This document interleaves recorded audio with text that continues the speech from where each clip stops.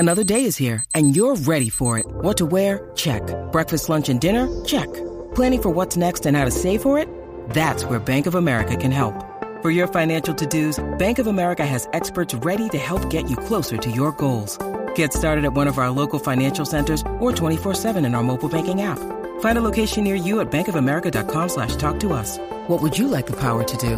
Mobile banking requires downloading the app and is only available for select devices. Message and data rates may apply. Bank of America N.A., member FDIC. Hey, how's it going? This is Matt here from Silver Fortune. So I want to take some time to talk about a series of tweets that Donald Trump put out over the last 24 to 36 hours, talking about the Federal Reserve and monetary policy. Now, the one that I think caught a lot of people's attention was the one that was put out earlier today. I'll quote it for you. China and Europe playing big currency manipulation game and pumping money into their system in order to compete with USA. We should match or continue being the dummies who sit back and politely watch as other countries continue to play their games as they have for many years.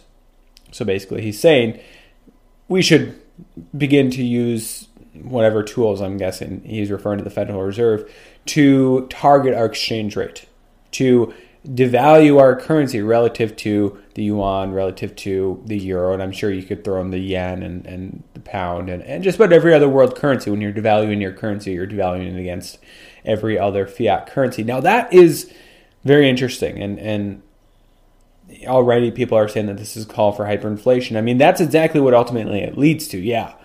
You know, the road to hyperinflation is paved with whatever, good intentions or competitive devaluation, whatever you want to call it, but it's a dangerous game to be playing. Now, I suspect, now I want to get to some more, I think maybe even more important tweets here in a second in the last 24 hours, but I suspect that, yes, this currency manipulation, it's a big determinant in the whole trade war. Meaning that if the yuan and the euro are devalued relative to the dollar, it makes their exports to the United States cheaper, right? It makes it harder for us to export to them because our dollar is stronger. Our dollar buys more, but their currencies buy less of goods from the United States, right? And so it does play into that. But I suspect that this goes back to Fed policy and the fact that I think Trump knows that if the Fed doesn't drastically ease policy between now and the end of the year, certainly by the election at the end of 2020, that his odds of winning the election are going to be diminished, right? I don't know if his advisors in his ear telling him a recession is right around the corner and that's about the worst thing that he could be dealing with during a re-election. But the fact of the matter is that's where we're heading, and I have a feeling he knows that as well. He knows that a weak dollar and easy monetary policy is going to be a tremendous boost for his campaign over the short term, hopefully. Now, history has shown us that when a Fed begins drastically easing their monetary policy, I'm talking interest rate cuts, usually that actually marks the beginning of a recession, or that a recession is soon going to begin, or already has begun, right? I think it's only 2 times in the post-World War II era that hasn't been the case. Once in the mid-90s and one other time. So that in and of itself is a dangerous game as well, right? You very well could be changing investor sentiment. You very well could be causing people to expect just the thing that you're trying to avoid, and that's a recession. Now, that tweet is fascinating, but not surprising given his recent comments, or his past comments on it, as well as his constant attacks on Jerome Powell, the head of the Fed, for being too hawkish. But instead, I want to go back just a matter of hours to yesterday. Trump yesterday made 2 announcements on Twitter about his nominations to the Federal Reserve Board, basically. These include a guy by the name of Christopher Waller, who is the current executive vice president and director of research at the St. Louis Fed. And then the other one is Judy Shelton. She's, let's see here, U.S. Executive Director of the European Bank of Reconstruction and Development. Okay. Now, this Christopher Waller, I want to go through these people one by one. Christopher Waller works for the Fed. He's an insider. He's whatever you want to call him, part of the swamp. But more importantly, He's kept a fairly low profile. But what we do know about his views is that he is, surprise, surprise, dovish. Maybe an uber dove, you could call him that, right? Maybe not quite on the scale of somebody like a Neil Kashkari, right? Who is maybe one of the more dovish members of the board of the Federal Reserve ever, or certainly in recent history. But he's very dovish. And with this guy nominated to the Fed board, you would have an additional person when he's voting for cuts, right? And probably QE, easier monetary policy, right? This is politicization of the Fed, right? Pick people that will do what I want them to do. And it's not new, right? We had this during the Obama administration. I'm sure we had this during the Bush.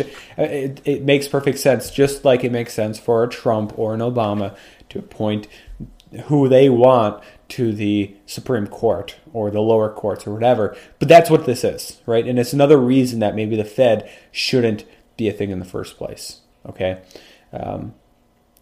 His other nomination, Judy Shelton.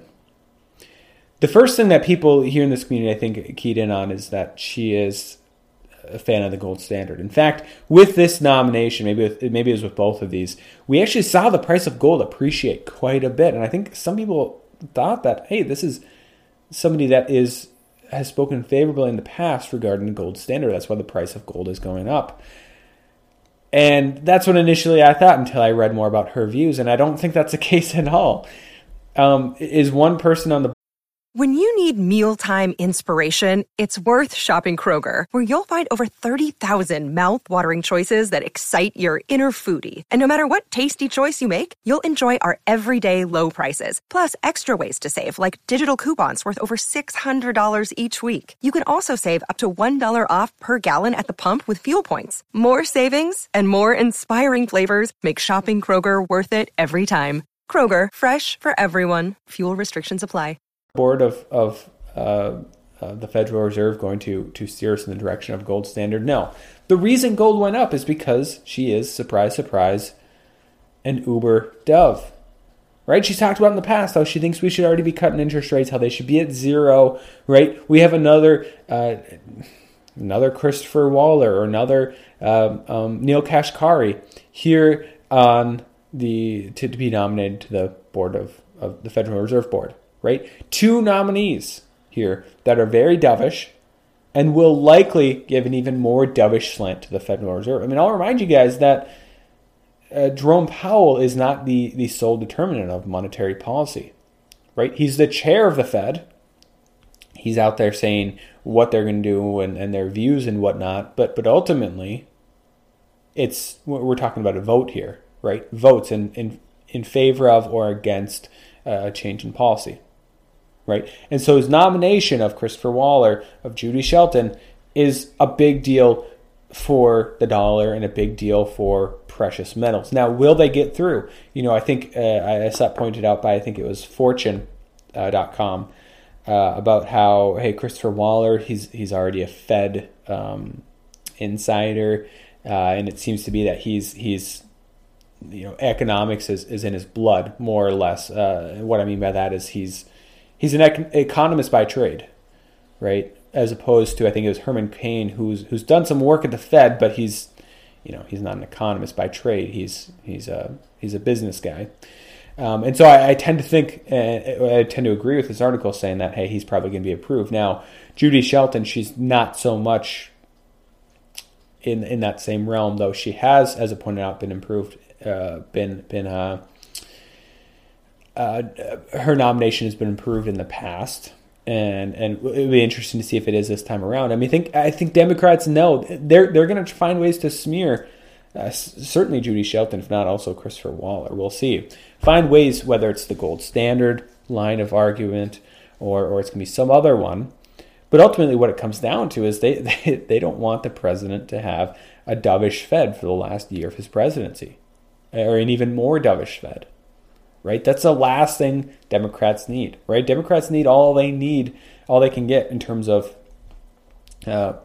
reasoning for people to vote Democrat.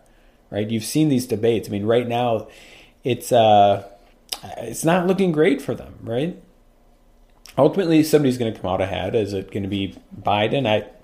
I've been doubtful of that from the beginning. Maybe it's Sanders. I think more likely it's going to be somebody like Kamala Harris or Elizabeth Warren, right? That'd be my two picks for right now, but all this can change.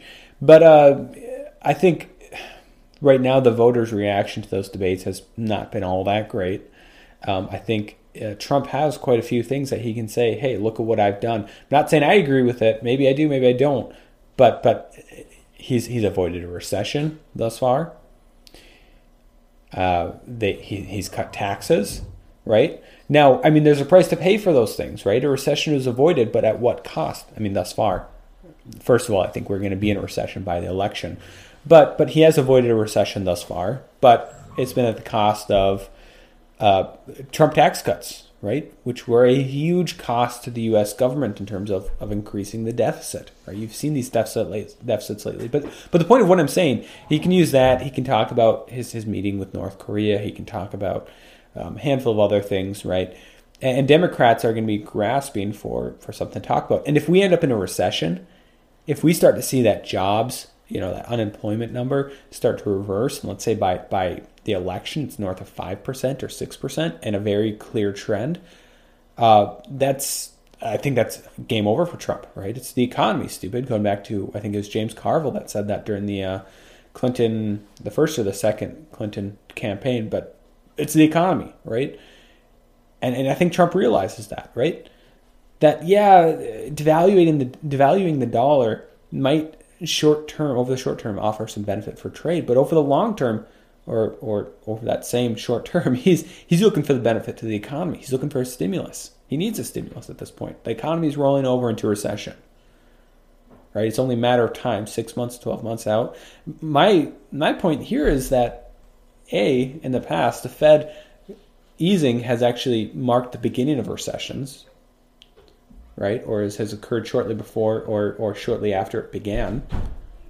And second of all, I don't think the Fed's got enough firepower, right? The last recession would have cut rates from like 5% roughly, maybe even higher, all the way to 0, plus years and trillions of dollars worth of quantitative easing, plus a massive bailout package, plus a stimulus package, plus cash for clunkers, plus government buyouts of companies. I mean, that's a lot.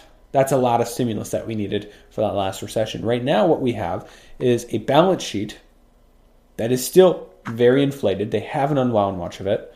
The Fed interest is only a little north of 2%. I think it's 2.25 to 2.5%. So they have about half the amount of room to maneuver, unless they go negative, which, with these doves, I have no doubt that they would. Even Jerome Powell, if need be, I'm sure would vote for a negative interest rate.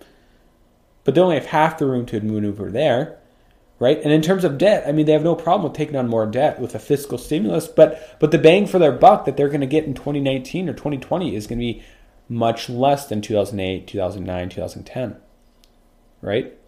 And I think there's going to be a much, much higher cost to pay for that, both in dollar terms, but also what it means for the dollar itself, right? And so that's what we're heading for. He needs a huge stimulus from the Fed. He needs a huge stimulus from the government. I'm not sure if it does come, if it's going to be enough. In fact, I'm very doubtful that it will be, right? And then what, right? That's about the worst position you can be in as a president, as a country, economically speaking, right?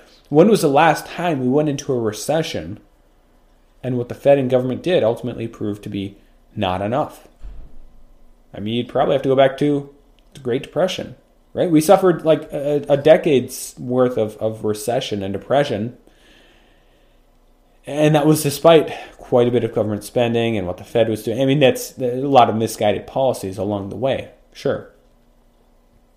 But that took a whole year, right? Contrast that with the Great Recession.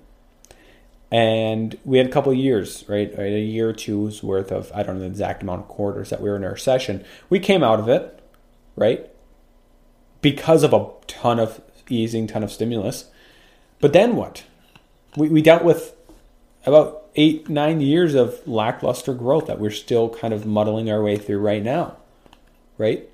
And all along the way, the problems haven't been fixed. The Fed hasn't been able to tighten. What I'm saying is that this next recession is going to be bad. And so it makes absolute sense, I guess, for Trump to pull every lever he can in terms of Fed policy, in terms of tax cuts, in terms of spending, to try and provide enough stimulus to get him through the 2020 election, I don't think it's going to be enough.